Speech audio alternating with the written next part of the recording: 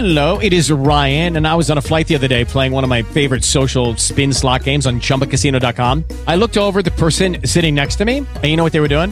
They were also playing Chumba Casino. Coincidence? I think not. Everybody's loving having fun with it. Chumba Casino is home to hundreds of casino-style games that you can play for free anytime, anywhere, even at 30,000 feet. So sign up now at ChumbaCasino.com to claim your free welcome bonus. That's ChumbaCasino.com and live the Chumba life. No purchase necessary. VGW. Void were prohibited by law. See terms and conditions. 18+. With Lucky Land Slots, you can get lucky just about anywhere. Dearly beloved, we are gathered here today to... Has anyone seen the bride and groom? Sorry, we're here. We were getting lucky in the limo and we lost track of time. No, Lucky Land Casino, with cash prizes that add up quicker than a guest registry. In that case, I pronounce you lucky. Play for free at LuckyLandSlots.com. Daily bonuses are waiting. No purchase necessary. Void where prohibited by law. 18+. Terms and conditions apply. See website for details.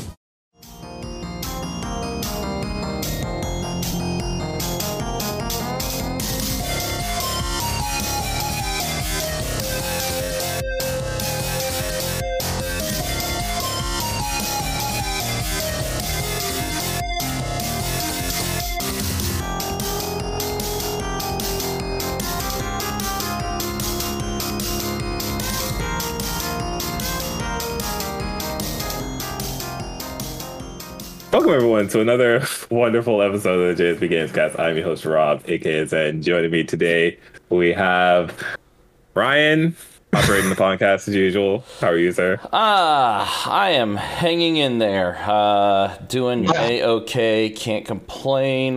Hopefully everyone that was affected by the storm that came through did okay, or did the best they could if it was affected really bad.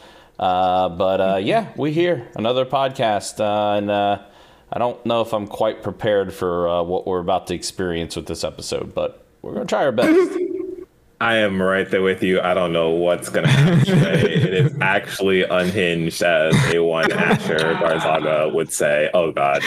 Not introducing that voice, but also on the podcast, back from an island, Drew, how are you, sir? I can feel, like, I hear your composure, like, just slowly slipping. It's gone. Like you are doing your best to keep it together, and you just not. I am fine. I am fine. I lived through Hurricane Ian. Don't fuck with hurricanes, bro. I drove into a hurricane, mind you. I could have stayed in Tallahassee, been fine, but no, I decided to drive into a hurricane. Because you're the king of games. You're the king of games. That's to be expected. Like, what's a hurricane to the king of games? Still a hurricane. True. Yeah. And the voice of God over here, Lewis. What are you talking about? I'm sure that wasn't just me. I don't know what you're talking about, man. Yeah? I'm me. I'm not a deity. I'm just a man. You're just a man. Playing games. You're talk playing about some games, all right. Yeah, what are you talking about, man? Y'all are hearing shit. Y'all are tripping. You're playing games. Y'all are tripping. We're all playing games. I'm here, though.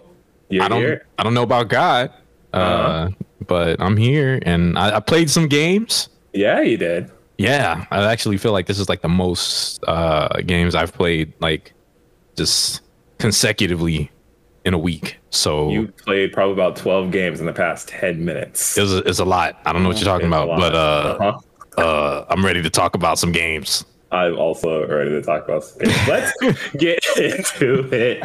I want to kick things off this week. Yeah, it's rare for you to start things off, so go for it. It's rare. Go for it. Yep, I'm going to Doom Guy. Thank you. I played a couple of things. Since Drew is on the podcast here, I can talk about I can update people on Castlevania. Really what I'm here for. I didn't play any video games. You're only here for this segment. So as everybody knows, I have a dark spot in my gaming history where I've never played Castlevania games aside from like Symphony of the Night and like one random DS game that I don't remember the title of. So I'm on this journey. to discover Castlevania. As we all know, I beat Castlevania 1. At the end of that, I said, it's a good game. Drew calls it a masterpiece. I don't quite agree, but I think it's a very good game. I think it's a good game. Bob set out to disappoint me. No, maybe a little. So I began Castlevania 2. I finished Castlevania 2. Simon's Quest. I asked Drew a very simple question as I was coming to the end of that game. And I asked him, Drew, is Castlevania 2 a good game? To which his response was no.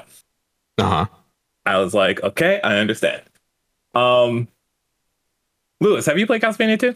I have. I absolutely have. The same question to you. Is Castlevania 2 a good game? Okay.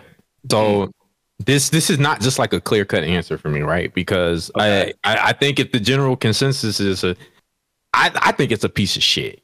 Okay. But I can see some of the beauty in the chaos, I guess. I don't think it's far from a perfect game. I think it does some good things, and I think it sets the foundation for the future of the series. Yes. But design-wise, it's not a good game. No. Yes. Yeah. See, Drew basically mirrors exactly my sentiments about Castlevania 2. They did a lot of cool stuff. Yeah. But they also did a lot of dumb stuff, Right. Yeah. So there. That's where I stand at. Okay. I understand. Okay. So coming up to the end of that game, I completed it. I sat with my thoughts for a little while. And I agree with both of you, actually. I think from a design wise, it's not a very good game. What that game is kind of asking of you is kind of nonsense in terms of like figuring out where to go, overall direction, understanding even where you are at times. Yeah. You use a guide. I'm genuinely curious. I had to after a certain point. I feel like that game requires you to. It really does. What was that game? The crouching single-handedly to make the tornado come in. Nintendo Power. Yeah.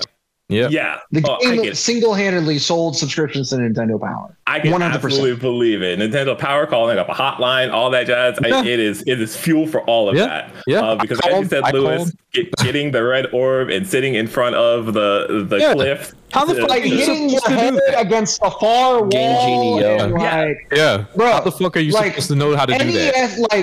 NES crypticness. This is the game everybody thinks of when they think of cryptic NES games. Absolutely. It is the embodiment of that idea.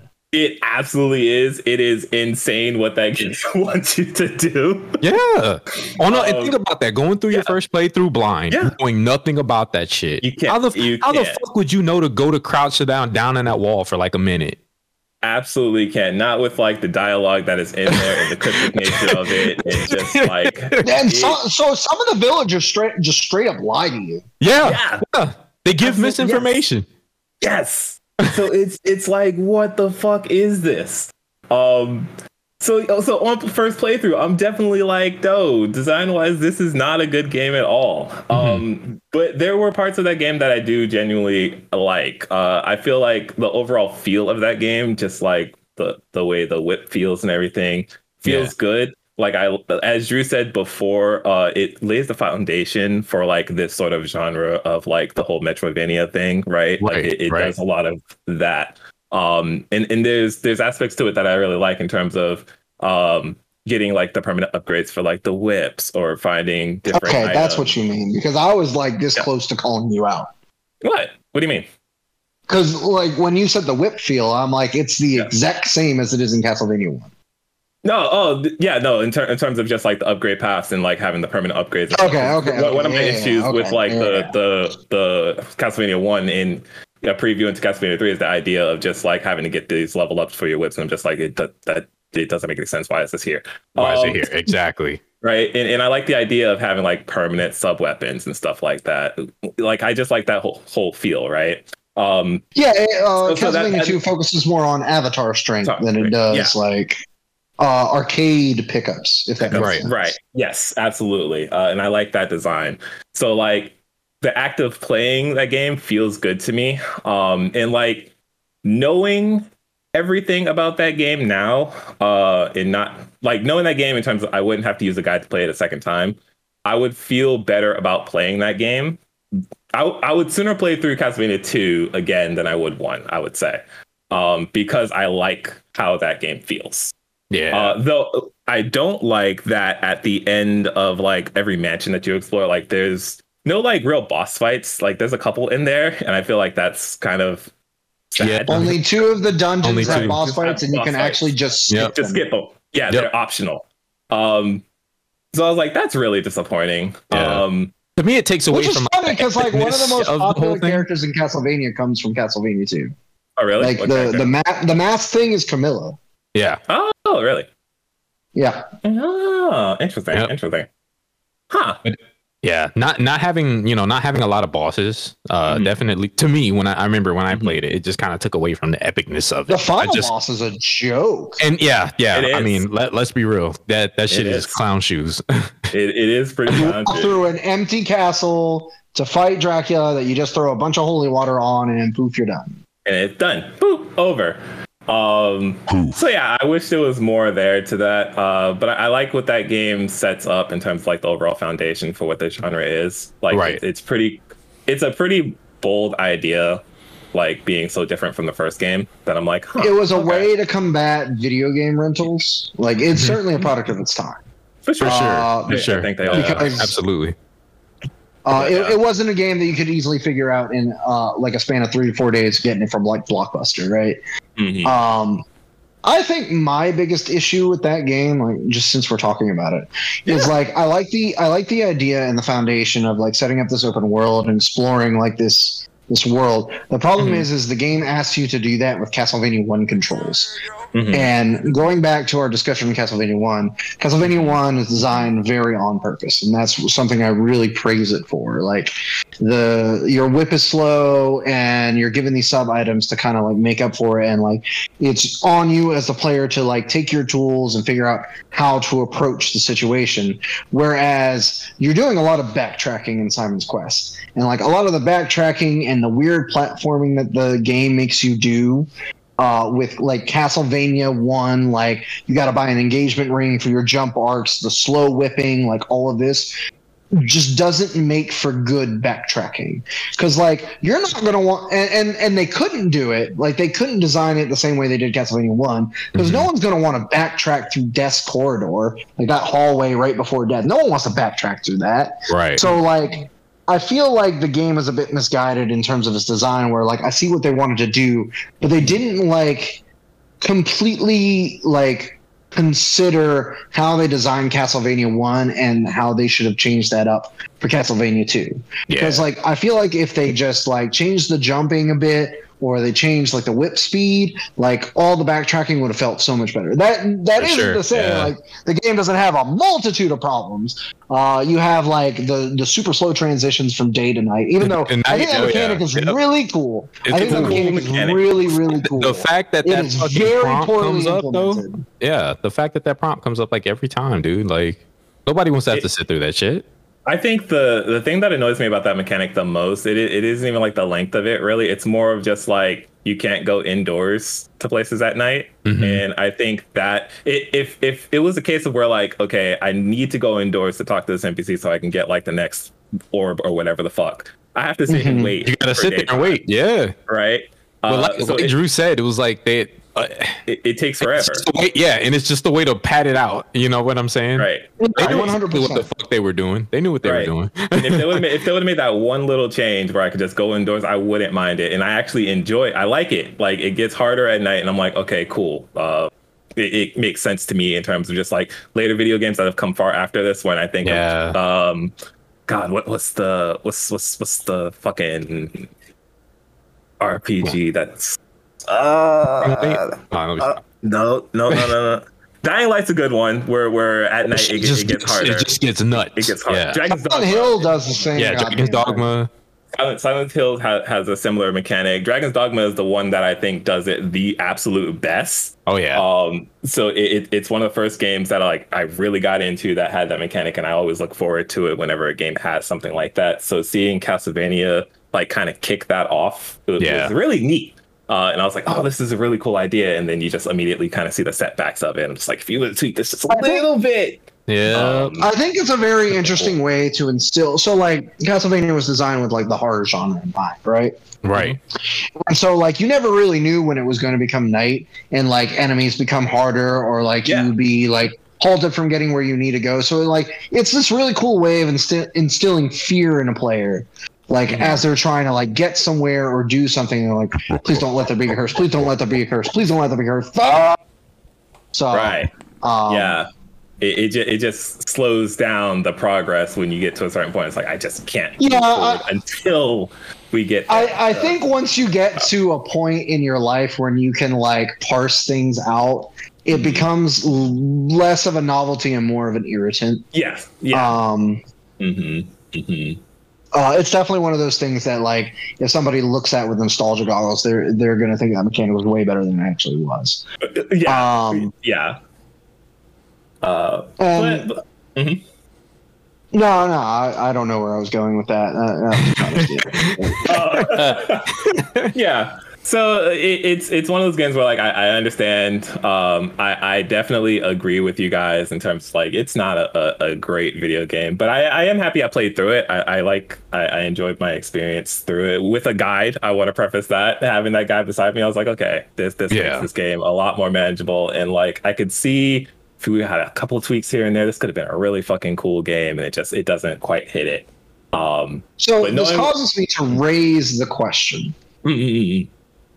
What differs between The Legend of Zelda and Simon's Quest? What do you mean? Because you could say that they kind of do things in a very similar way. Like, at this point in my life, I can play through Zelda 1 completely from memory. Like, I know where everything is. I know where all the dungeons are. Like, as someone, like, going in fresh. What does Zelda 1 do right that Castlevania 2 does wrong? I don't know. I don't have a vivid memory of Zelda 1. So that would be pretty good of me to play through again at this stage of my life, knowing that I don't have that game committed to memory.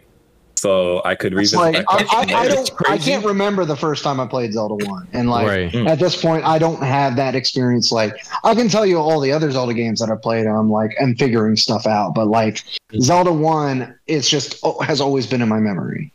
So, like, I feel like it would be kind of a similar thing, because, like, Zelda 1 from what barely I remember, it is pretty cryptic in ways in terms of where to go and how to figure out where to get to places, like what you need to do.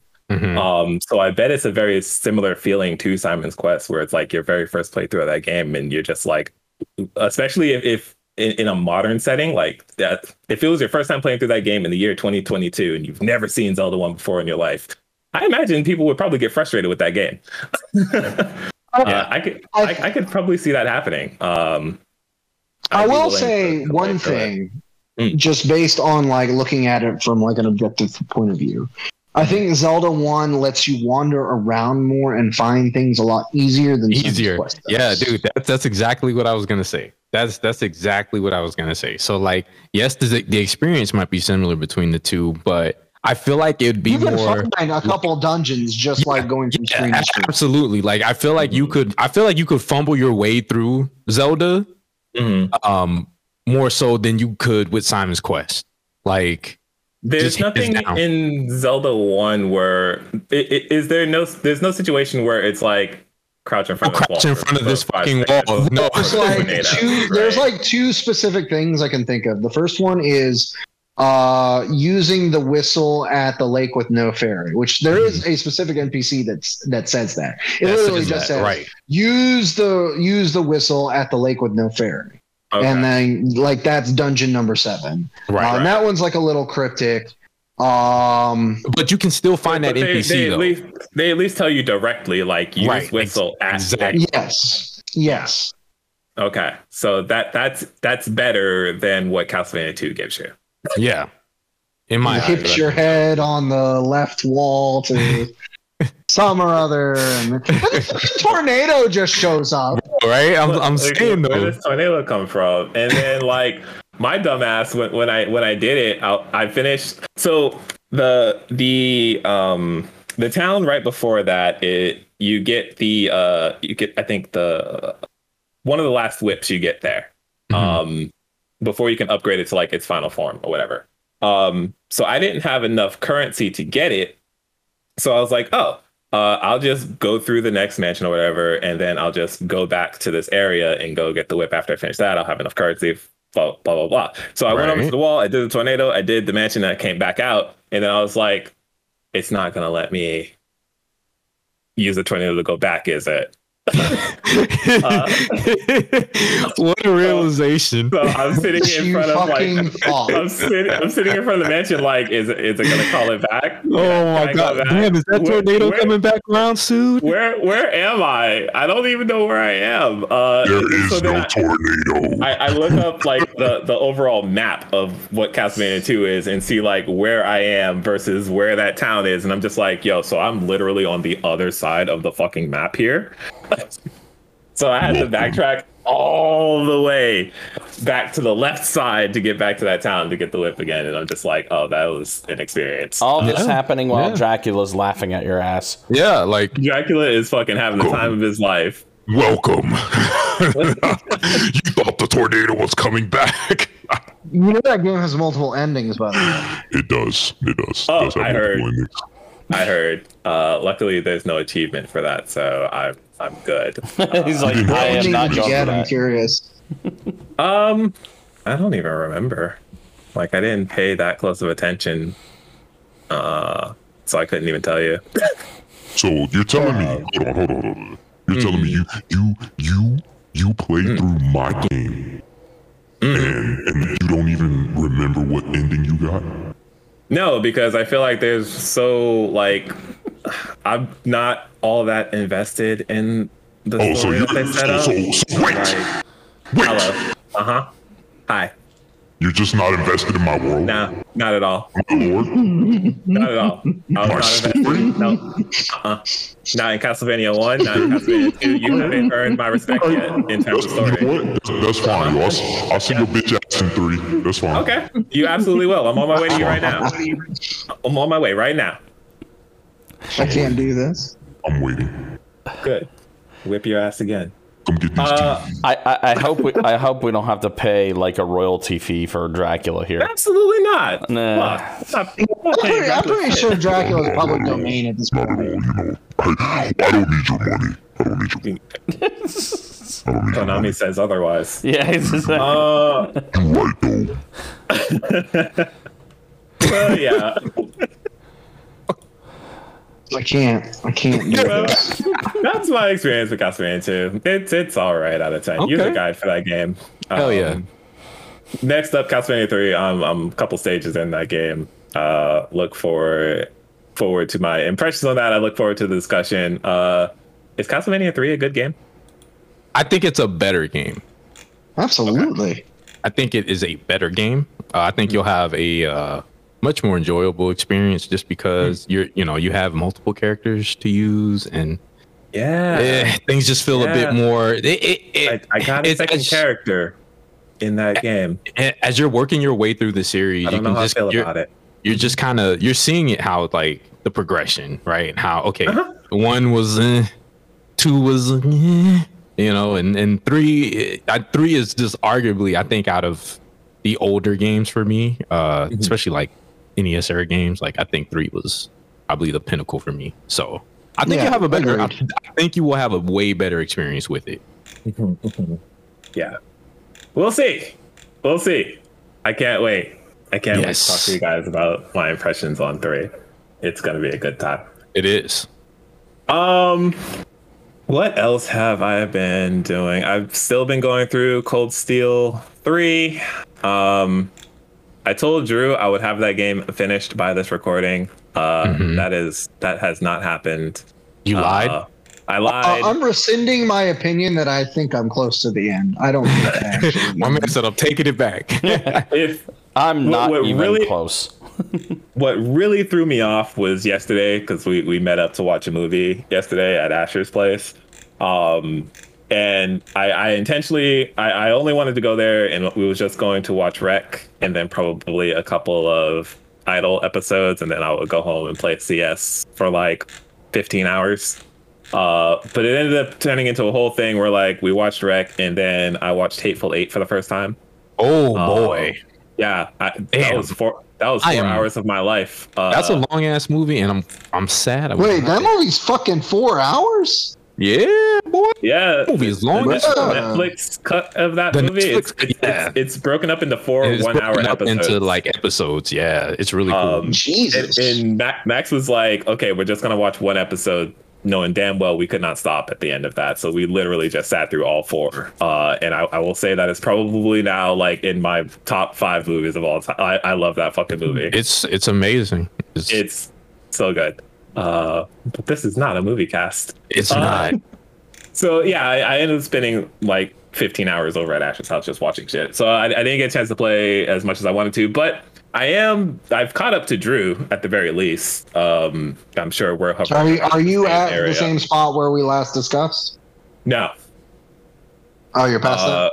I am past that. I am well into chapter 4. In terms I mean, of, I am also into chapter 4. I'm probably towards the end of, I guess, day 1 of the field exercise. All right, so you're a little bit past me.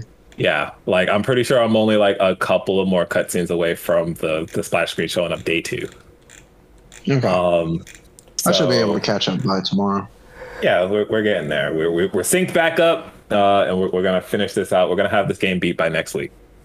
I don't know about that. That's a big ask. Nope, I got it. You got to pull your weight. You got to do it too. Pull that. It's not about pulling weight. It's about this fucking game's long. It's a long game. I was listening to the soundtrack today, like just some of it, on my way back home to Tallahassee, and like I got to a point where I was just like, oh, this is pretty close to where I'm at. And then I looked at the track list, and I wasn't anywhere near the end of the track list. I was like, this does not bode well. it's like Drew looks down. It's like, oh, I must be towards the end, and then it's like, shit, I have 2 more fucking CDs to go through. Oh fuck. Mistakes were made. I don't know, man. There's a lot of game here. We're gonna get through it. I will say, chapter 4 is fucking sick. I love. I'm in it. Oh, he said it's fucking sick. Well, chapter 2 and chapter 3 were pretty fucking good. So like, I'm looking forward to the rest of this chapter 4. For sure. I started playing Moonscars. Yes. So tell me about that, because I haven't started it yet. Okay. First thing I want to say, like at the top, I don't know what the fuck is happening in this story. It is a bunch of nonsense. I cannot grasp who I am, what is happening. I think it is one of the most confusing games I've ever played. Maybe I missed a line somewhere that just like puts everything together, but I couldn't begin to tell you like what the fuck is going on in this game. But what I can tell you is it is, stop me if you've heard this before, it is a 2D side-scrolling like Metroidvania style game in the vein of like difficulty-wise, in the vein of like a Souls level of difficulty. Think Blasphemous. Interesting concept. Interesting concept. I don't know if this has ever been done before. Yeah. But it's like Blasphemous, but if it was like a bit faster paced. So you do have access to a dash, which also doubles as an air dash. It is very loose in terms of when you can dash, when you can cancel into dash, right? Okay, so you can that. Easily start up an attack, dash, cancel it, and the movement feels good. Visually, it is pixel art, but it's more of like the rotoscope drawn over style, right? Very muddy look to it. Again, think very much like Blasphemous's visual presentation. Right. And so I can't tell if I really like this game or not. What are some good things that you just immediately like stood out to you? The combat feels good. Okay. I think the combat feels really good. Like the attacks are very responsive. It has a very deep skill tree in it. And you know I love some skill trees, right? And it seems like there's a bunch of different attacks in there to unlock. There's a magic system. So one of the first abilities, I should say, you unlock is like this kind of half screen size like laser beam that you shoot out of your sword. Okay. Which is pretty cool. It consumes a lot of your magic gauge, but your gauge returns upon hitting the enemy. Okay, I like that. So it fills up not as fast as I want it to, but fast enough, I guess. Right. The game does feature a parry. So every enemy has an attack that will glow red, and you can parry those attacks. Okay. Yes. I think the parry feels good most of the time. There's just weird instances where like the timing feels off or like it just doesn't come out. And I'm like, there's a weird inconsistency about it. Right. That I can't tell if it's me or is it like the game just missing an input. Right. Like definitely scenarios where like, okay, the parry animation come out. I did it at the same time as I did the previous attack, but it just does not work here. And it just feels weird. But when it works, it feels great. It's a weird thing. I want somebody else to play it and tell me if it's just me or if they're getting the same instance. Right. It has these points like the bonfires in like a Souls game, right? Where you go to them, it restores your health, but instead of just like simply restoring your health and saving your game, it transports you to like another world. It's almost, I think it's like inside your head, but I can't really tell. Okay. And within there, you can talk to a couple of different NPCs, one being a shop NPC that lets you purchase accessories, which you can customize your character a bit. There are accessories that have effects such as like parrying, gives you health back, or magic abilities consume less MP, and right. you know your basic stuff. The standard fare is what I'm hearing. Standard fares. Yeah. Also within that screen, the first time you go into it, you unlock a special weapon, which you use using, if you're on a PS controller, triangle. And the special weapon, you can choose one of three weapons. Initially, they give you like a sledgehammer, they give you a spear, or they give you, I think, a samurai sword. And this is basically like your heavy attack. Okay. And they each have like a different ability associated with it. So I like hammers. So you get this giant sledgehammer that causes stun damage. And if you hit them enough, it'll legitimately just like stun the enemy for several seconds. But all of these special moves are very slow startup. So you have to be very careful about when you gotta be methodical with it. You gotta be methodical with it, right? So like the sledgehammer, like it goes through this long, the animation is really sick, mind you. Right. It goes through this long animation of like you slam it down on the ground, you're dragging it across the floor, you lift it up, you dash forward, and you slam it down, and it takes forever, but it's super fucking cool. All of the ones that I've seen so far feel like that. Right. I think the katana slashes cause like I want to say it's poison damage or something like that. It's some sort of damage over time effect to it. Okay. And then like the spear has another sort of effect tied to it. I haven't really tried that too much. Nice.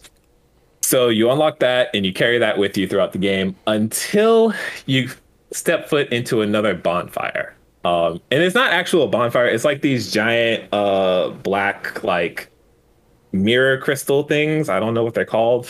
Okay. They remind. It almost sounds like it reminds me of how they did the coffins in Symphony of the Night. Is what it almost reminds me of, but maybe not. Yeah. I don't know. I'm trying to visually like similar. Similar. It works very much in a similar fashion. So the next one you go to, when you go inside of it, you go through like a little cutscene, and when you come out of it, a doppelganger appears of your character somewhere in the world. And this is where like the story just breaks apart, and I don't understand why this is happening, because the way it sets it all up, or the way that it's talking, is very cryptic and doesn't make any fucking sense. Right. So a doppelganger of you appears in the world, and it takes your special weapon. So you no longer have your special weapon until you go kill your doppelganger. This happens every time you visit one of these little bonfire shrine things. Shit. Which I find that at first to be kind of interesting. But after a little while, I'm just like, it now just becomes kind of a chore. Right. because now I'm like, okay, I don't have my sledgehammer. Let me go kill myself to go get my sledgehammer back. Cool, let's go progress with what I was doing. And that's about all that the doppelganger gives me at this stage. I don't know if they're going to expand on that later, but for right now, it's cool the first couple of times, and then it just becomes a chore afterwards. Okay, but definitely wears out his welcome. Yeah, it feels like it at least. There is also a level up mechanic that happens in the game, and this makes it kind of like a roguelike in a way. So like when you kill enough enemies, you level up your character, and you get these temporary upgrades that you get. And these can be, again, much like the accessories, it's like, okay, you get a damage increase here, or you heal more HP when you use the heal command, or spells cost less mana, things like that. Right. And when you die, you lose all those buffs. It doesn't take very long to level up, so it's not like that annoying, but it is an interesting like roguelike random mechanic that's added here to make every run feel like slightly different. Right. I feel like the effects themselves aren't potent enough to really make that much of a difference or make the runs feel any different. So I'm wondering, maybe the further along you go in, maybe there's some more interesting upgrades that you get. But for right now, again, I feel like it's a mechanic that's kind of just tacked on and doesn't really add much to the game. It's an interesting idea, but I don't feel like it's adding much to my overall experience so far. I am probably like 2 or 3 bosses into the game, which is probably like an hour and a half-ish into it. And I'll finish it. I'll definitely finish it out because I want to see where this goes, or if maybe somewhere along the way this sort of click, like the story clicks or something clicks with this game. But for right now, I could say, like, from a pure combat perspective, it feels pretty good, and I would urge people to check it out just for that. But the trappings kind of around it, if you're looking for like a very interesting or engaging story, I don't really feel like that is necessarily here just yet. If you're looking for something that has, like, I know Drew, you love your OSTs. I don't feel like this hits all that well. Like, it's just I feel like I was getting ready to ask. That's very disappointing, especially for like Metroidvanias. I kind of require to have like a banging soundtrack. You would think so, right? Like they usually do. This one like feels kind of forgettable or just like not there. Like I could not tell you the songs that I even heard so far in this game. Like I don't even remember if there really was any. It just does not stick with me at all. So yeah, I would like one of you guys to pick it up, see if I'm crazy. Maybe I missed some key information in the first cutscene or something like that. But yeah, it's a weird game, but visually it looks very cool and it does play well so far. I mean, I always got to give a shout out to like pixel-based games, and like that game in motion looks gorgeous. It does. It really does. It's gorgeous. It's very fluid. Like the animations are incredibly detailed. Like I said, the sledgehammer special attack is one of the coolest things I've seen like in this space. And it's a very simple attack, but just like the way that it like scrapes across the floor, you see like the sparks come out and like the swish animation of it, like, I can swinging the sword. Like it's really fucking cool. And one thing I will say that's pretty cool as well, with those special attacks, like they do have long startup, but there is a timing aspect to dash canceling it where with the sledgehammer specifically, and you can do this with any of the special weapons, but I only know the timing for the sledgehammer, is like the moment she slams them on the ground and starts to scrape it, if you dash cancel, you'll dash forward like a pretty far distance and she'll continue the attack instead of just straight up canceling it. Oh, that's sick. Right. So you can pretty much counter cancel it into getting more range. That is something that the game explains to you if you find the little NPC that talks about it, because it's kind of hidden in a small space. Right. But it does let you know that, hey, all of your special attacks can be dash canceled and continued or followed up upon if you dash cancel them in the right timing. So I think that's really cool. That's neat. Even though so far I feel like there hasn't been an instance where it feels useful to really do. Right. Because like there's not enough space to really take advantage of it, because some of these enemies are very quick or fast moving, or there's just straight up not enough space that they give you to fight on for it to be a useful thing to do. Maybe that's specifically for the sledgehammer, and there's some smaller range weapons that come into play where that feels better. But for now, I don't feel a actual use for it. But I think that's a very cool mechanic to have. It's cool that it's there. And it, I wouldn't dock points from it just yet. Just because a chance to apply it hasn't presented itself yet. Exactly. It's probably one of those things where later on, you know what I'm saying? Later on, or maybe there's like a real cool like speed run technique or something, right? Exactly. Right? Like it's definitely a game that's giving you a lot of tools to play around with. Right. Maybe not forcing you to use said tools, but I would like to see what like other players do with that stuff. For sure. Difficulty wise, it does feel challenging. Some of the bosses or some of the little mini bosses that I found, like parrying is required on some of that stuff. The enemies do hurt. So like there was one where I died in 2 hits. So it's like if I'm not getting my parries down, I'm gonna die pretty fucking quickly. Did they give you a difficulty option at the beginning to choose, or did it just start? I don't remember there being one. Okay, fair. I don't remember there being one. Good. I like that. Yeah. I mean, not I just wanted to hear how challenging it was, because I'm thinking, okay, well, if there is like a difficulty, obviously I'm like play on the hardest one, crank it up. Yeah, exactly. That's basically how I am too. But I don't remember there being one. So just the base difficulty here feels challenging enough. It feels good. Okay, I like that. It feels good. It feels like a good balance so far. Nice. Nothing feels super unfair about it. It's like anytime I died, I'm like, okay, yep, this was my fault. So yeah, check it out. It is on Game Pass. For those that have Game Pass. Yes. It is a game that is published by Humble Bundle, so I think there is a launch sale on Humble right now if you want to get a Steam version, or I think it's on consoles too, right? Is it on Switch and stuff as well? I think so, yeah. Yeah, so check it out. It's only like $20, I think. And that's about it. Let me toss the ball here over to Ryan. What's up?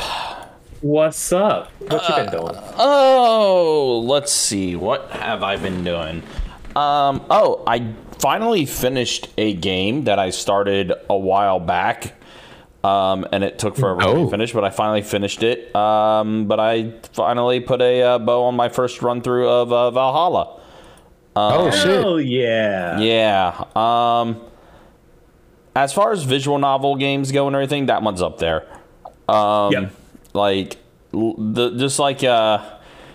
how like relatable all the characters are, and like when has everyone played Valhalla on the podcast? I think the only one who hasn't is Drew. Okay, so like when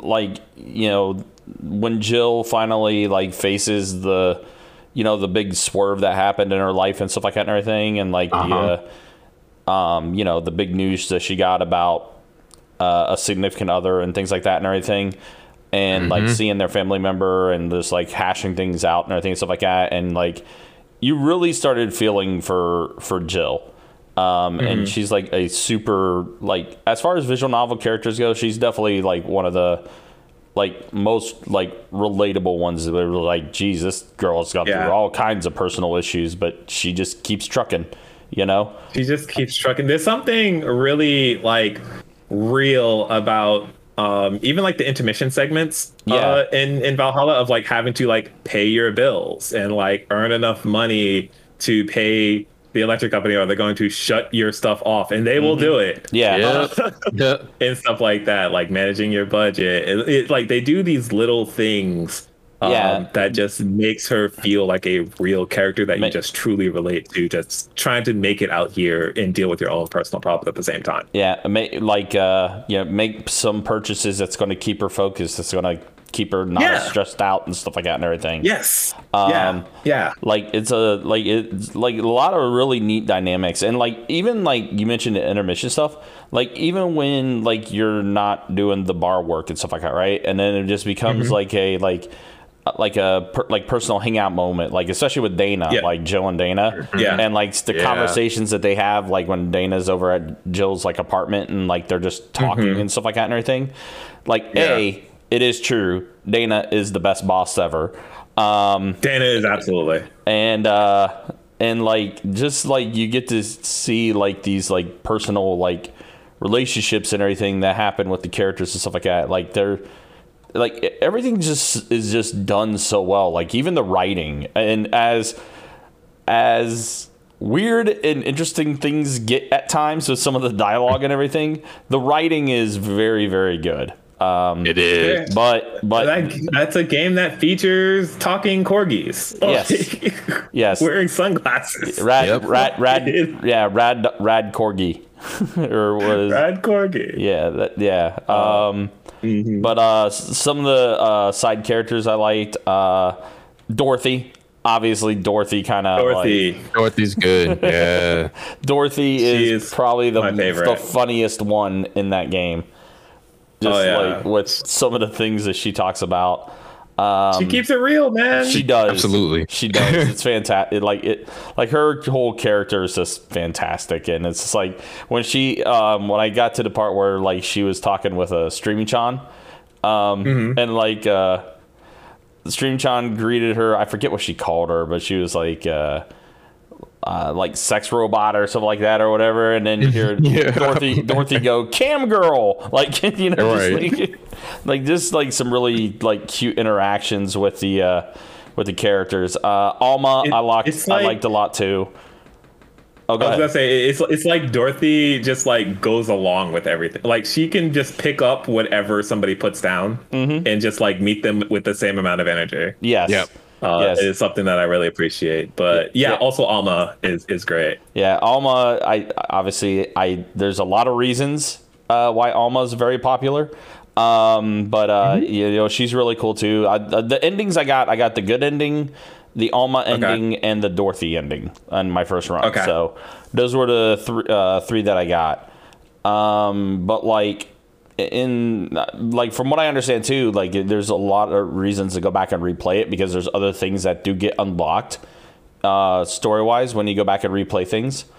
So I'm definitely going to be taking time to do that. But yeah, as far as like visual novels go and everything, it was definitely entertaining. Like definitely one of my probably in that genre, my favorite visual novel game. Just because they don't hold back anything. Like there's a lot of stuff that's very relatable and a lot of things as adults we have to deal with and stuff like that and everything. So, but yeah, like I said, all the characters in that game were really relatable. Even like the jerk characters are like still relatable and everything. Cause this is like, damn, there are people that are actually like this that's out there. There are people that are like this, and then it again adds just another like layer of like this feels real. Like what was it? Was it the chief of like the was it the news agency? Oh yeah, the newspaper dude. The dude looked like Steve Harvey. Yeah, exactly. Yeah. Like that was the asshole. That was the actual funny parts too. It's like you could tell they were like direct references. Like that dude was Steve Harvey, 100%. And then the other dude, 100. And then the other dude that was like the private eye detective was literally George Costanza. Like it was just like you could just tell him like these are complete references to these other characters. So good. Yeah, but that was fun. Like I said, I'm definitely going to go back and revisit it and replay through it and everything. I would say since you really liked Valhalla, also check out Coffee Talk.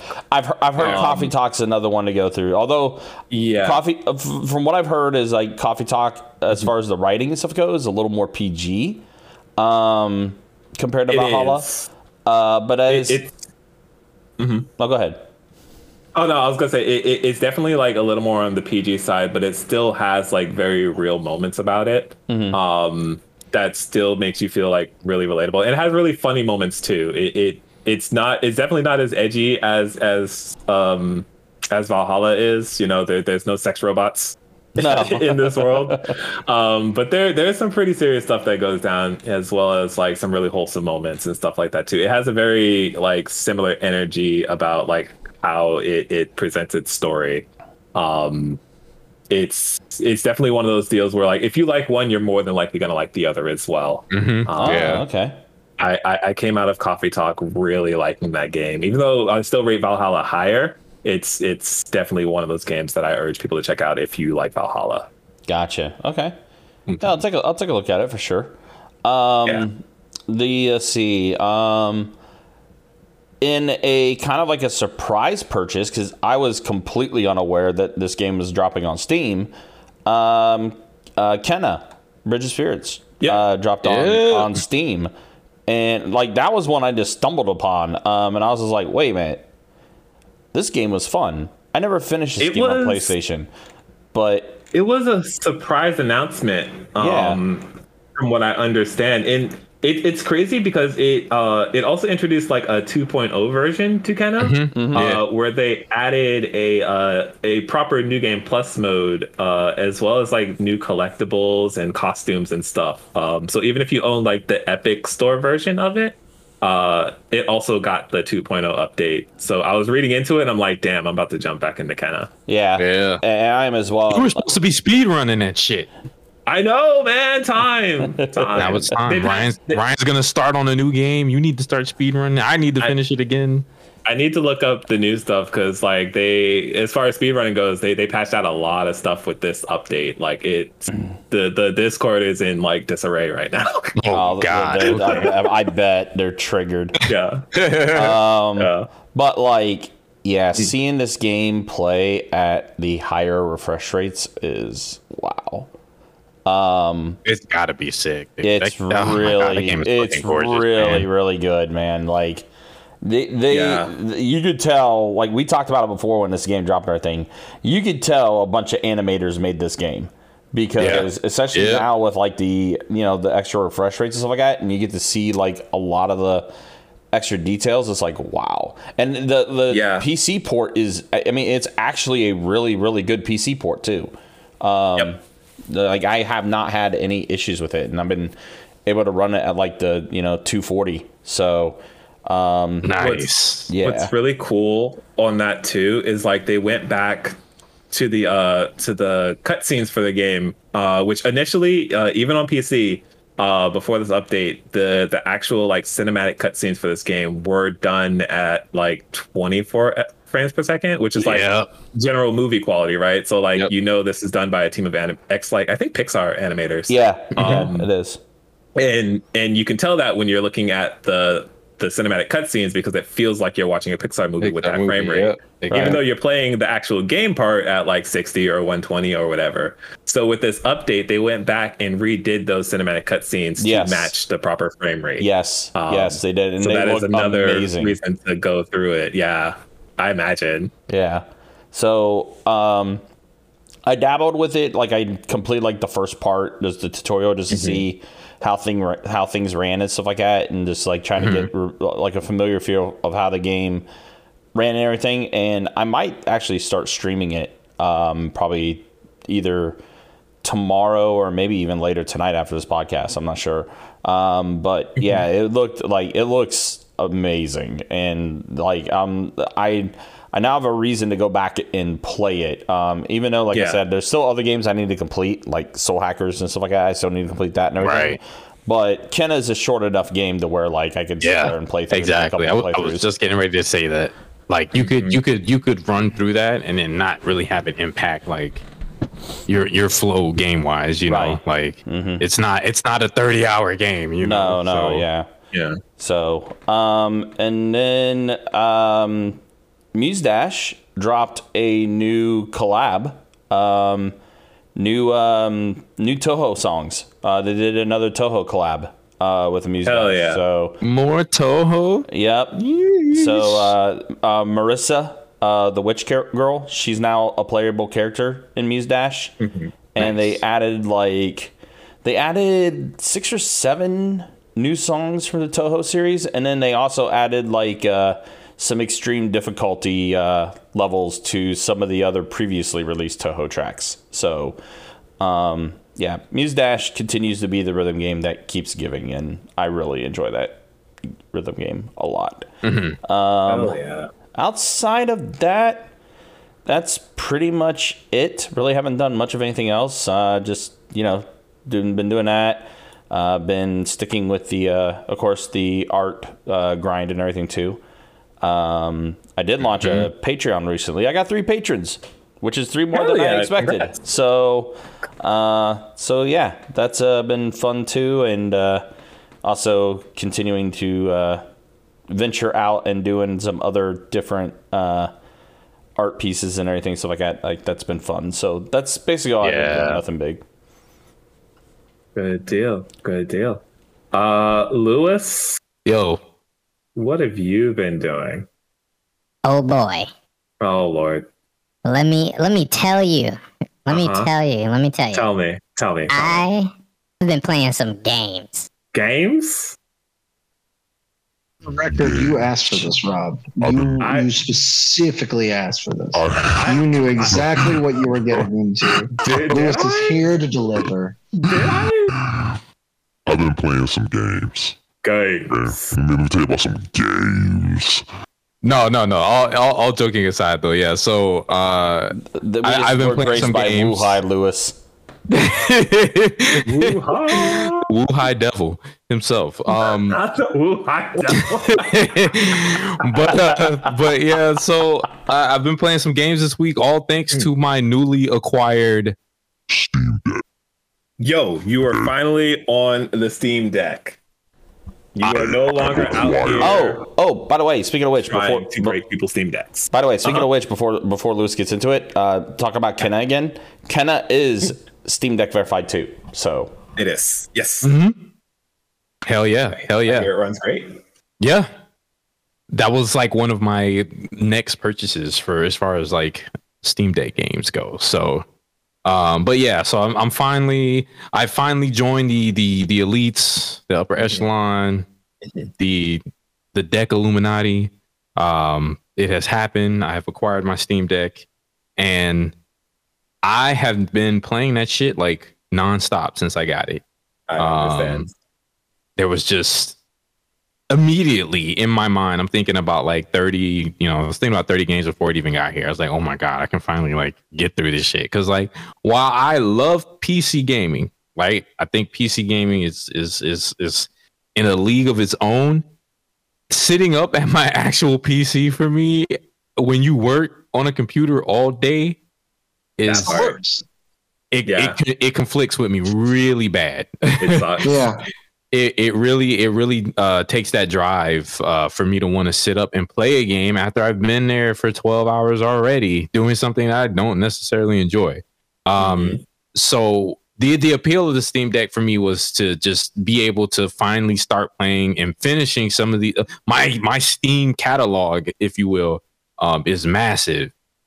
So to be able to finish a lot of these games that I've bought over the years, I just couldn't force myself to sit up at my computer to play them. That's fucking huge. So immediately I get it, get it going, get everything installed, blah, blah, blah. I installed Trails in the Sky. So of course, Legend Heroes. Proud of you.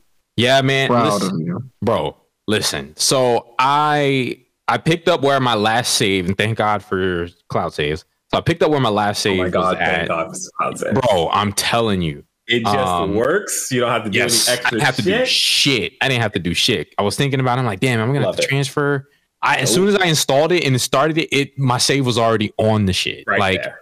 It was great. So I was so hyped because now, when I started playing, I was still in the prologue. So I just only had like Estelle and Joshua. And, I'm going through like the little quest that they give you at the Bracers Guild and stuff like that. And mind you, I started this game on Nightmare. And that shit is hard. I just want to say that, like, right out the gate, that game is hard on Nightmare. Like it's almost to the point where like I'm getting killed by like mobs, like normal trash mobs. If I'm not paying attention to what I'm doing. But now that I can sit up there and play that shit for hours and hours on it in my bed, I'm still having a blast with it. You know, I'm really determined to just finish all 3 of those games now that I don't have to be, you know, locked down to my computer.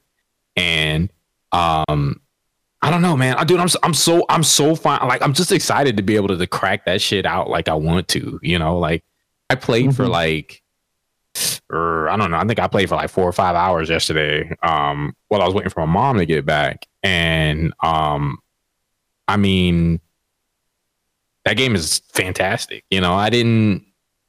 When I hear Drew and I hear you talk about it and I hear anybody else, because I remember we for a while we had like a cult going of like Drew would be like, play Trails, you know, play Trails of the Sky, play Trails of the Sky, and then everybody would pick it up. I remember Moondoggy was playing it. I saw Lucid playing that shit, and I'm just like, I'm seeing like everybody on my Steam friends list go through this shit, and I'm like, holy fuck, like what is going on? Like Drew really converted these motherfuckers. So I am a little late to the party, but I'm enjoying it. So I'm not super far. Like I said, I'm still in the prologue. I'm in that mine area. And FC or SC? What's up? You're an FC or SC? F. The first one is okay. First, right? Yeah. Still, I'm in the first one. I'm in the first one, first chapter. So I'm just in that mine area, still in the prologue there, working my way through. Again, like I said, and you know what? I didn't think I was gonna like that whole court system, but it's actually pretty sick. Oh, it's so cool. It's actually really fucking sick. I again, going back to my earlier impressions, I wasn't sold on it, but I've been grinding to try to like offset the difficulty, and you know, so I'm opening like one lament about Cold Steel is how they changed the court system. I was gonna say the same thing. I definitely like the older games' court system better than Cold Steel. Like the court system that's in Sky and in Crossbell games is so much more like interesting. Engaging, interesting and engaging than it is in Cold Steel. Does it feel like they streamlined it in Cold Steel, or so they streamlined it in Cold Steel? Like they basically built off some additions they started in the Crossbell games. Okay, and like they went for something else, and I don't know. I think they streamlined it too much to where like like you can kind of just like not have to worry about it almost. Right. Yeah. I find myself not really fiddling with the orbs as much yeah. Okay. Like experimenting and playing around with it in like the previous games. Right. Yeah.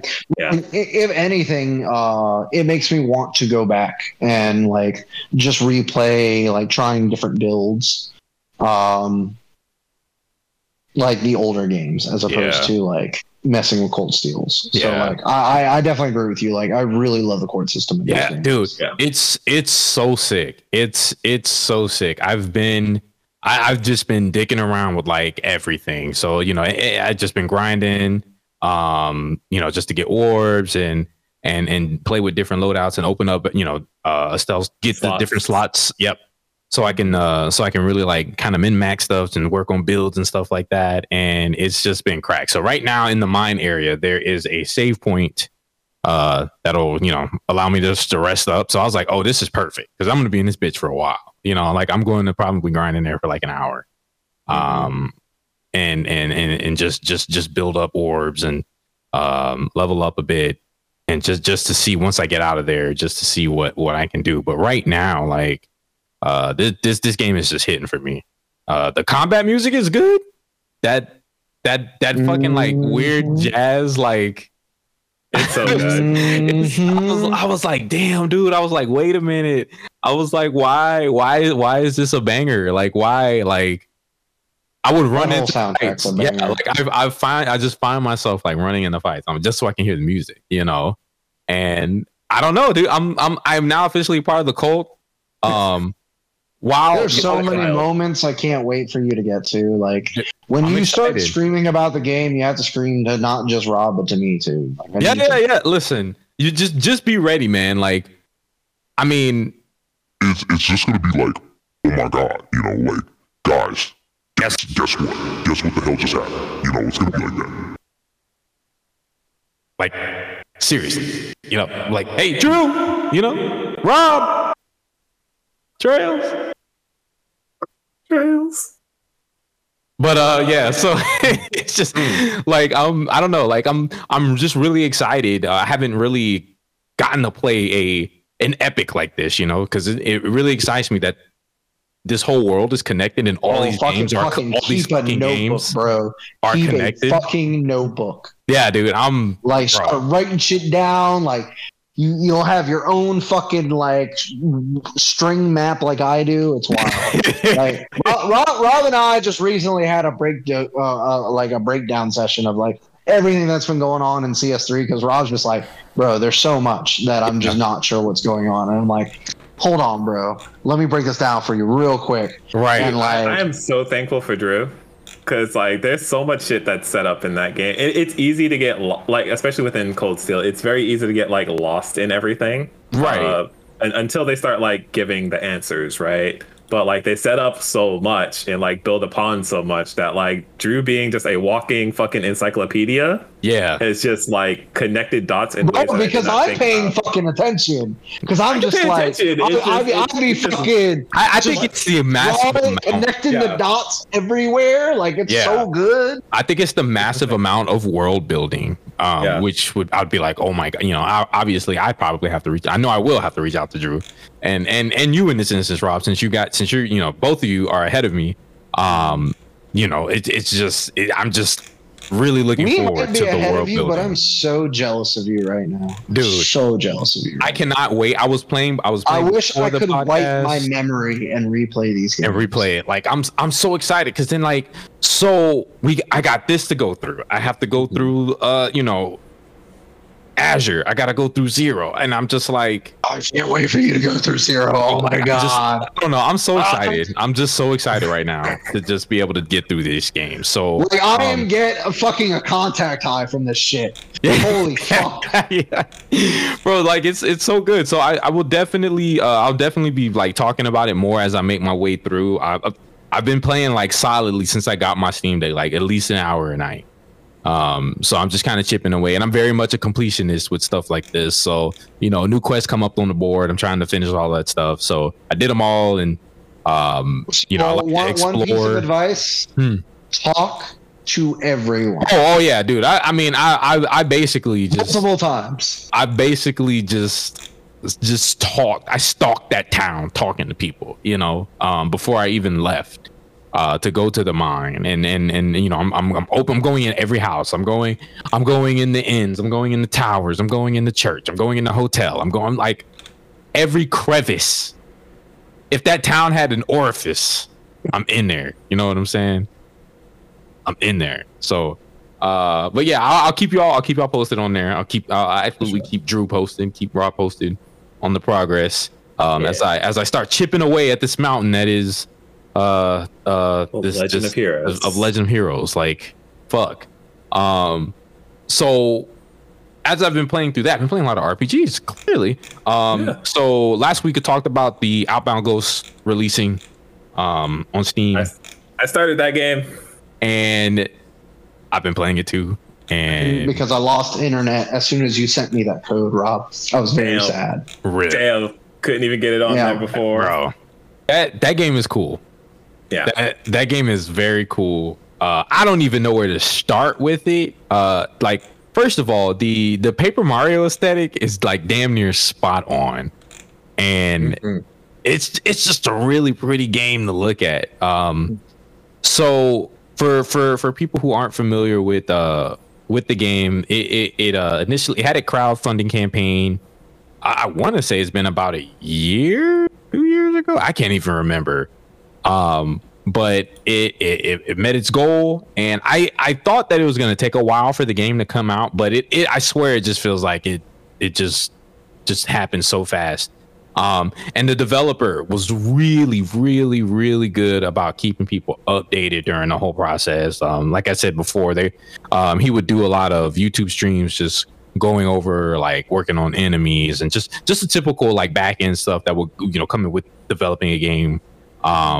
Do developer blogs and stuff like that. And I mean, you can tell this was definitely a labor of love. Like he was in it. And it just kind of shines in just the way the game plays. So it has a style of like Paper Mario-esque combat. And so you start off as this ghost, this unnamed ghost. And they like immediately start you off. There's like a flaming car behind you. So clearly you've died, right? So I can only infer that you've died because there's a giant car wreck behind you. And then, as you're just going in, they kind of ease you in real quick. There's not any like real super elaborative like explanation of what's going on. You just boom. Okay, I think you died. Here we go. You're moving in. You're going through the area. And if you're familiar with like just kind of the layout of like Paper Mario traversal, where you just kind of have like that really like 2D, 3D like flat plane-ish stuff. You do a lot of exploring. And then they immediately kind of throw you into a combat tutorial.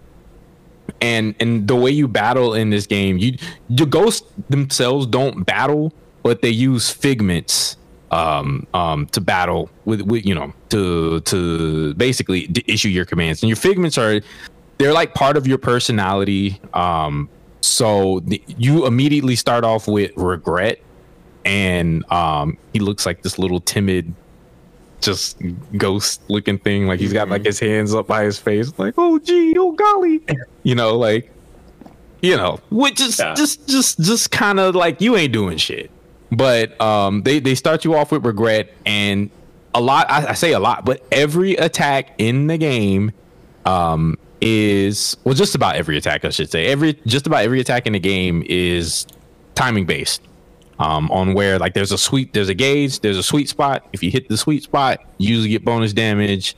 And they're all not the same. So for instance, like Regret's like basic swift hit attack. The timing on it is super funky. It was super funky for me at first. Like the normal attack just goes from the gauge, just moves from left to right, and it's real. It's not fast or anything. It's like real steady, easy to hit that sweet spot. Very simple. The sweet spot is in the center. It's just hit it here. It's just hit it and you're good. And then if you use some of the skills like swift hit, it's like that one. It fakes you out. It kind of moves out first for a little bit, goes back, and then jumps to the sweet spot. Jump forward to the sweet spot to say, like, even if you know when it is, timing is very key to maximizing your damage. I had to do a fucking double take on Swift Hit. I was not ready the first time I saw that shit, because I'm like, okay, fucking it up for the longest time. I'm like, what the fuck? What is this shit? Like how fast it shoots up after it like fakes you out is like insane. It's dirty. It is dirty. Actually dirty. It's actually dirty. I was like, you motherfuckers. So, and that just kind of gives you a sample of like what some of these outlandish timings are on some of these attacks. The more powerful attacks in the game, they have some like ridiculous timing. And then there's also attacks that come from the other direction. So, typically the bar, the little arrow pointer that you have to hit the aim to the sweet spot is coming from left to right, but there are attacks where it'll come from right to left. So it's not a, just one color situation. You will have to pay attention, when you're in battle and using some of these attacks. And I like that. That's keeping me engaged. I am playing on the hardest difficulty, and I kid you not, that shit is fucking brutal. It throws hands. It does not play. I started on the hardest difficulty as well. And even just like in the tutorial area, because I'm not like super far in, I'm probably only like an hour and a half in. So like it's still kind of going through the mechanics and stuff. But like, I straight up, the first time you go into a fight with like two enemies, I'm just like, I was forced to die. I was like, oh, I can't do this. This is insane. I felt like it gave me the game over, and I'm like, oh, you motherfuckers. They are not playing, dude. They are not playing. The other way in the combat, so you have, obviously you have your HP, you have your hit points, but then you also have SP, and then you have basically like an after gauge, I think it is, and regret starts with 2, and you can use your after skill, and what that does, it kind of acts like as a defense skill, but then it reduces damage, but then it also gives you basically a second turn to act. When it is your turn. And as you get other figments in the game, which you do unlock by story progression, there are other figments that are just you find by exploring. And I don't know how far you are, Rob. Have you met Michael and okay? Have you met Michael and his sister yet, or and their dog? Yes. Okay. Yes. Okay. Are they traveling with you right now, or they just kind of ran off? They just ran. Michael's looking for the killer. Okay, gotcha. Yeah. So as you explore, there, like I said, through interactions with other ghosts, you'll unlock figments, other additional figments, which you can add to your party, and you can have 4 total. But there are other figments that are hidden in the environment, and you'll see them. And I like this because the game does kind of reward you for exploring. There are locked doors in the area, and you can open them with lockpicks. And the lockpick puzzles, they're super simple. I do kind of wish they were a little bit more like challenging, but I get it. Ask if they get any more. Nah, bro. Okay, very straightforward. Very simple. Where like you have a screwdriver on like a grid, and there's a lock on the left side, screwdrivers on the right side, and there might have these little springs that you have to move to get out the way. But it's usually okay. I'll move this spring to the left to make room for this spring so I can move it up and down, move it down, and then it'll be a beeline for the screwdriver to the lock. It's super simple, and I'm kind of sad about that part, but I totally get it. It's fine. It's not anything to take away from, For sure. But it does reward you for exploring. So I found one of the figments that I found just do naturally. You'll see these gravestones in the background, and it was glowing, and it looked like an enemy icon on it. I went up to it, and it got me into basically like a really challenging boss fight. And the first one that I found in the environment was called Kleptomania. And oh boy, yeah. So Kleptomania is cool because that in each of these figments have like a kind of like a specialty. So like Regret is kind of like your all arounder, where it does really good damage. It has decent defense. And it basically learns kind of a wide array of skills. Like it later on as it levels up, you'll learn like a healing spell, and it learns this really cool spell or ability called Curse Mend, which I really like. When later on in the game you'll run into enemies that heal, and what Curse Mend does is it curses the enemy, and then if they heal, it damages them. Okay. So. And that I think that's a big thing later on with some of these fights. And I'll get to that. But so Kleptomania's like really unique ability is it can mimic other enemies. So like when you start that fight, I had like Regret, and then I also had what was the second one I got? I forgot what the second one you get is Camaraderie. And Camaraderie specializes in healing. So it has like a field heal. It can share its SP with other party members. And it basically has a unique skill called SP defense leverage. So like if you start running low on SP, because really Camaraderie is just there to heal. That's your healer. And so that uses a lot of SP. SP defense leverage, if you use it on the enemy, depending on what their defense is, that dictates how much SP you get back. So you really want to use it on like big tanky enemies, and just you could basically almost refill Camaradrie's like SP, and it's really cool. So even when you run out of SP, you're not completely just gated like, oh god, I can't do anything, but anyway, so I was in that party with I had Regret and Camaraderie, and so Kleptomania mimicked Regret, right? And it also had 2 other like mini versions of it. And so in that fight, they were basically kind of teaching you like, okay, well, how do you get around these an enemy that can mimic you? And you do find that mimicry ability in like just in the game, like on the ground somewhere. So the first time I did the fight, I got fucked. Like it was just kind of how you said, like, oh, I'm supposed to lose this fight. That's how I felt. Yeah. I was like, damn, okay, this is not good. So, and because when they mimic you, when he mimics you, he gets every ability that you have. So like I had my regret was like, that fucker was souped up. So of course he just melted me. So what I did, I was like, oh, okay, you know what I'll do? I'm gonna mimic him after he mimics me, blah blah blah. You know, so like, and the cool thing is like when you mimic other enemies, you get, like I said, you get their abilities, and sometimes they'll have some shit that you normally wouldn't. So when I mimicked him, he had like a field attack ability to where I could attack like all three of those enemies at once. And my basic game plan was to just have camaraderie heal and then just have regret, just spam that field damage attack, just because you got to attack like 3 times. Yeah. So, and then I just murked him. And then of course, once you beat him, you get him, you know? So, you do have multiple ways to get figments, and it's so cool.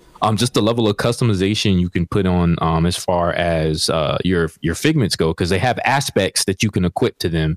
And those are essentially your skills. So you'll find, in the save areas, there'll be like books that'll have, and they only give you one. Like you can only pick between one, but they'll give you 2 choices. And usually those recipe books have like one for me was just for going like all out, where like you sacrificed your HP, but your attack got buffed like crazy. But then the other one was for like stealing HP. And I think I had messaged y'all in the chat about that shit, where I was like, I don't know if I should go for these lifesteal abilities or should I just go for the hit like a motherfucking truck? Like, I don't know, you know? Yeah. And I do like that because, I do feel like I can just kind of tailor to my play style. You know what I'm saying? Like, so if I just want to shit damage, I'm like, okay, I'm going to go for some of these other, like really heavy damage dealing aspects. But if I want to do like some kind of crazy, like vampire build, I can do that as well, you know? But so far where I'm at, I named my character, the default name was Shrimp. And I was like, I don't like that name. So I'm just going to name him after me. So I just named my ghost Lou. But so I'm finally in the actual town of Outbound, and Outbound is essentially like just this world full of ghosts. And the way the ghost explained it, if anybody's ever seen like the 1990 something Casper movie, with Christina Ricci, she's bae. When you die is if you have regrets or you have something that, you know, you just need to get, you know, basically unfinished business, you don't pass on, and you're just in this world, as a ghost. And one of the ghosts, Mary, she explains that, yeah, like we're in the same world you're in when you're alive. You know, people just can't see us. But right now story-wise, I don't know, because I think everybody's goal in this world is to transcend, as they call it, you know, move on. And so right now, my character, the main character you're playing as, he has amnesia, which is weird because a lot of the other ghosts seem to remember, like, okay, like Michael, for example, he didn't pass on because he was the detective and he got murdered, and he's like, I have to find this killer. I cannot move on until I find this killer. He killed everybody in our village, me and my sister. He killed our dog. Like, I have to find him. So that's why he's still in Outbound. And you'll meet other ghosts, and you do get a lot of background with a lot of the characters, which I do like. And the text is very much like in that same humorous Paper Mario, where they're like, yo, what the hell is wrong with you? Like, ha, ha, ha. Like, it's just weird. Yeah. It's just weird dialogue. But I like it because it does make every character seem quirky, you know? But I met this other ghost that kind of looks like me, but he's red. His name is Adrian. He's really angry. He has amnesia. We touched tips, and I passed out. I don't know what the fuck happened. And so right now we're really just trying to get to the bottom of like the connection between the main character and Adrian, because clearly something's up there. Right. I did find him again, and he pushed us off a cliff. Very angry individual. Okay. But as one does, right? You know what I'm saying? But there's definitely something there, which is keeping me going, because I'm like, okay, God, I really kind of want to figure out what the hell is going on here. And within that whole little subplot with Adrian, there's other stories going on, which you'll get there. I don't want to say too much because I don't want to, I don't want to give away too much for you. But you'll just kind of you'll see a lot of weird shit. You'll see a lot of funny stuff. I think the battles will continue to get harder. I'm going to tell you that right now. The fights don't really seem to be getting easier for me. They very much seem like, okay, you need to be on your shit, unless I've just completely over leveled an enemy. And which I'm noticing that the difference between levels, for at least for me, and I've fought, like, I haven't run away from any fight. And the level difference is, I'm usually right at or maybe like one level above where the enemies are, and I'm still getting fucked. Okay. So yeah, boss battles, the boss battles, the last boss I fought, that shit came down to the wire. And that's after like 10 tries. I really had to come up with a strategy, and I kept experimenting. But every time I died, it didn't feel like, man, this is cheap. It just kind of felt like, okay, maybe if I would have did this turn instead of doing this, approach it a little differently. Very much, right. So I wasn't getting frustrated. I was just like, oh, it's like I'm so close. It's like I'm so close. I'm so close. And then when I finally beat it, I was like, yo, suck my left nut, So it was a very rewarding experience, and I didn't feel any frustration to where, like, okay, I need to stop out of frustration, So just be warned. Just be warned. I'm here for it. Yeah, dude. You got some shit coming for you. But it's a great game. It's a great game. I'm really enjoying it so far. I'm really looking forward to just kind of putting more time into it on my Steam Deck. Yeah, it's gonna be one of those games where, like, I try to put in like an hour a day or something like that. Yep. Like I said, not too far into it. Like I said, I pretty much like just got to that part with Michael and running off and stuff like that. Not too much further than that, right? Right. It was getting too late, and I was like, all right, this is a pretty good demonstration of what this game is. Exactly. And I'm here for all of it. I think its aesthetics is amazing. Like, the combat feels great. Like, it feels good. Yeah. It's also just a good handheld game, right? Yeah. So like, it's definitely one of those where I'm in bed and I'm just like, this feels good. It's absolutely perfect. No issues on the Steam Deck with it. It is runs. It's running smooth. Yeah. I think the dev also said, like, they confirmed that it is internally Steam Deck verified. The only reason why it doesn't show up on the store as Steam Deck verified is because, like, they're having issues contacting Valve or something. Yeah. In order to, like, officially verify it. But it does work. It runs great. It runs great. I haven't run into any issues with it at all. So it's definitely it's made for Steam Deck. Absolutely made for Steam Deck. I definitely see it. I'm curious to see how it does on the Switch. Just out of curiosity. But this is definitely a held hand game, like, for sure. If you're looking for an RPG like this is it, and especially specifically like a Paper Mario style RPG like this. This definitely seems like it's gonna scratch the itch, It being an indie title, I don't expect it to be like super long either. But I'm curious to see what the length is. Yeah, and the cool thing was, and we talked about this the other night, is how, like, when you start the game, there are a ton of modifiers for it. Yes. It has a built-in randomizer. If you wanted to just, like, in different randomizer settings as well. Yeah. Like, there's different elements of the game you can randomize. You can completely customize the difficulty to your liking. So, like, even if you pick the hardest difficulty, it's like, okay, do you want to fine-tune this? Do you want to deal more damage? Do you want to deal less damage? Do you want to get more experience points? And I mean, it goes into, like, percentages. So it's like, do you want 300% more XP? Do you want 50% less XP? Do you want to deal 50% more damage? 100% more damage? Like, it goes into it. It goes in. And you can even start, if you want to, you can start the game with all your figments. You can run through the game with no figments. It's just the level of customization is crazy. Cool. And one thing I would note is that, like, I love how, like, when you find the mimicry ability in the background or in just in the environment, there's there's like a new, pop up comes up. It's like, oh yeah, you found this ability, blah blah blah. In the Outbound Ghost, any enemy can be mimicked, even bosses. And they specifically tell you like, yo, you can play the game any way you want. And I just love having that freedom of just being like, okay, well, if let's say I wanted to play back through the game and I was just like, all right, well, I don't want to have to, I don't really want to have to try too hard. I just want to do this for story, Yep. I can just tweak that shit just a little bit. If I want to do a challenge run, I can do that, So it's just really, I just really like the level of dedication to being like, okay, you can play this game any way you want, so cool. So Absolutely. Cool. So I think I'm just gonna touch on those two because I was playing the hell was I playing? I don't forgot, dude.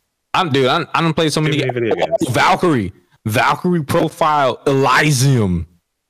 Oh, but I'll talk about that next week, man. I got some.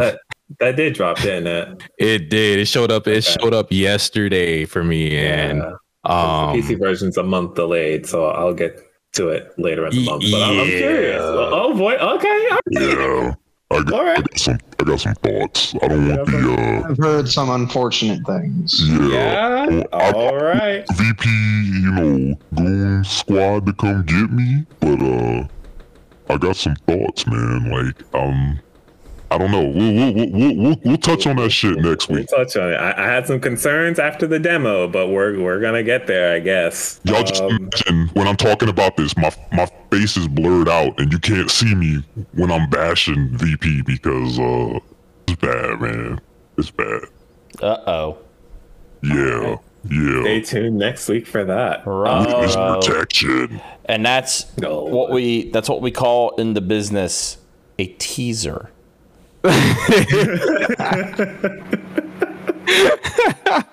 Absolutely. Oh my god. Before we shut it down over here, Drew, did you want to shout out anything? Any game thoughts? Anything at all before we close up? I went to see Otaku, I guess. I did do that. I don't know. Fighting games are tight. That's really all I got to say about that. Fighting games are tight. Shout outs to Exo getting rolled back soon. Hell yeah. Oh yeah, I'm pretty hype about that. I'm going to start playing Exert again. Time to relive 2015, 2016 all over again.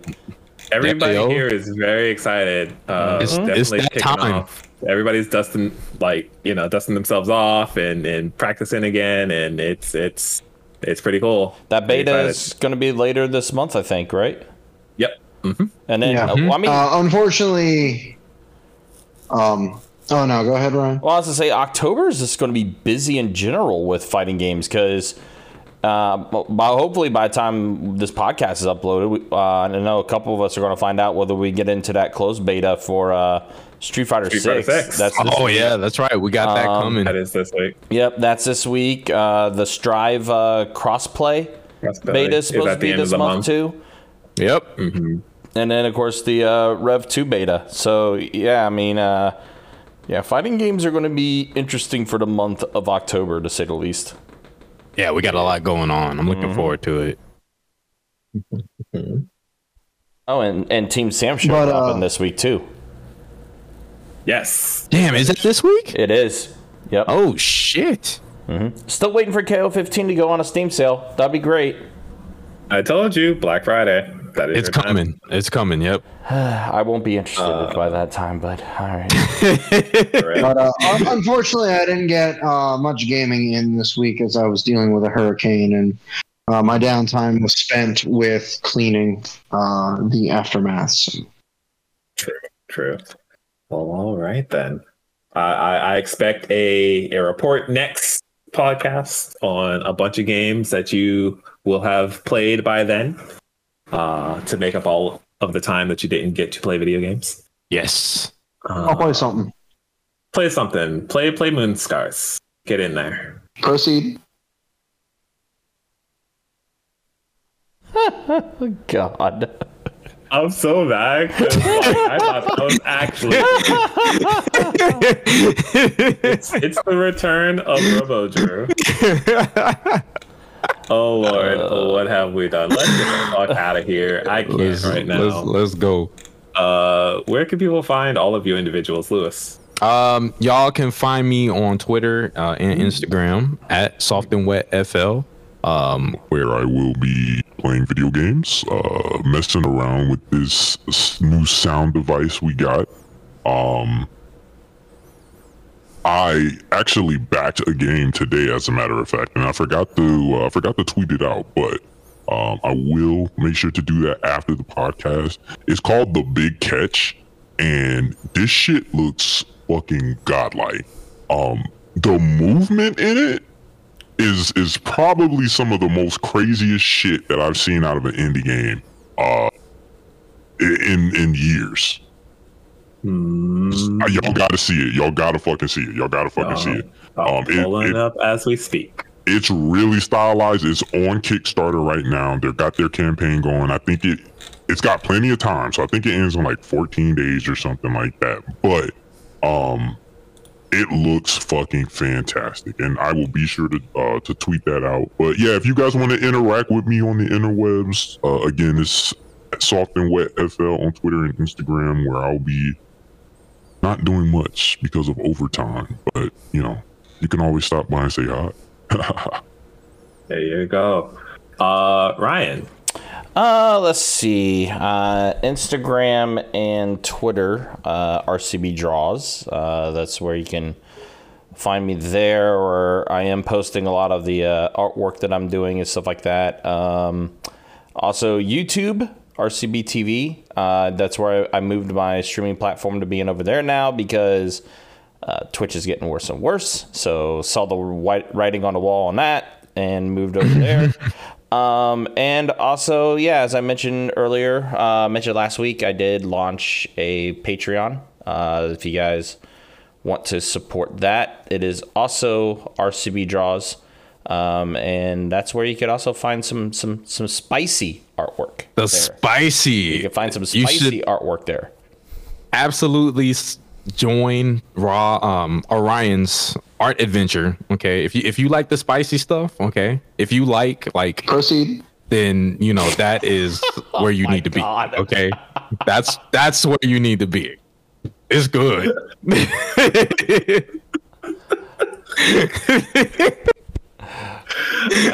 Well, that is an endorsement I can fully support. I love the lewd stuff, and Ryan's artwork is fantastic, y'all. So please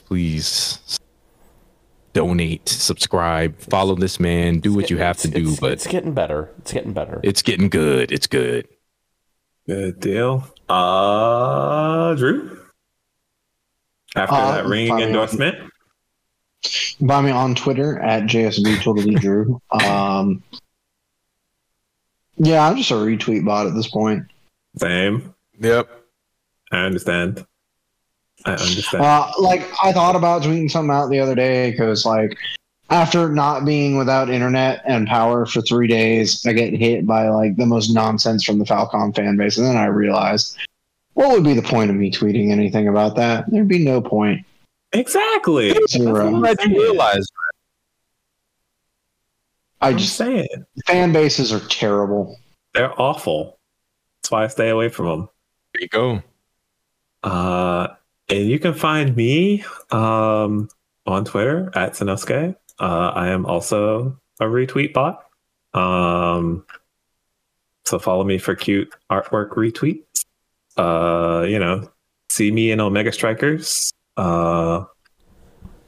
And that's about I did just sign up for Frosties, actually. I did tweet that out.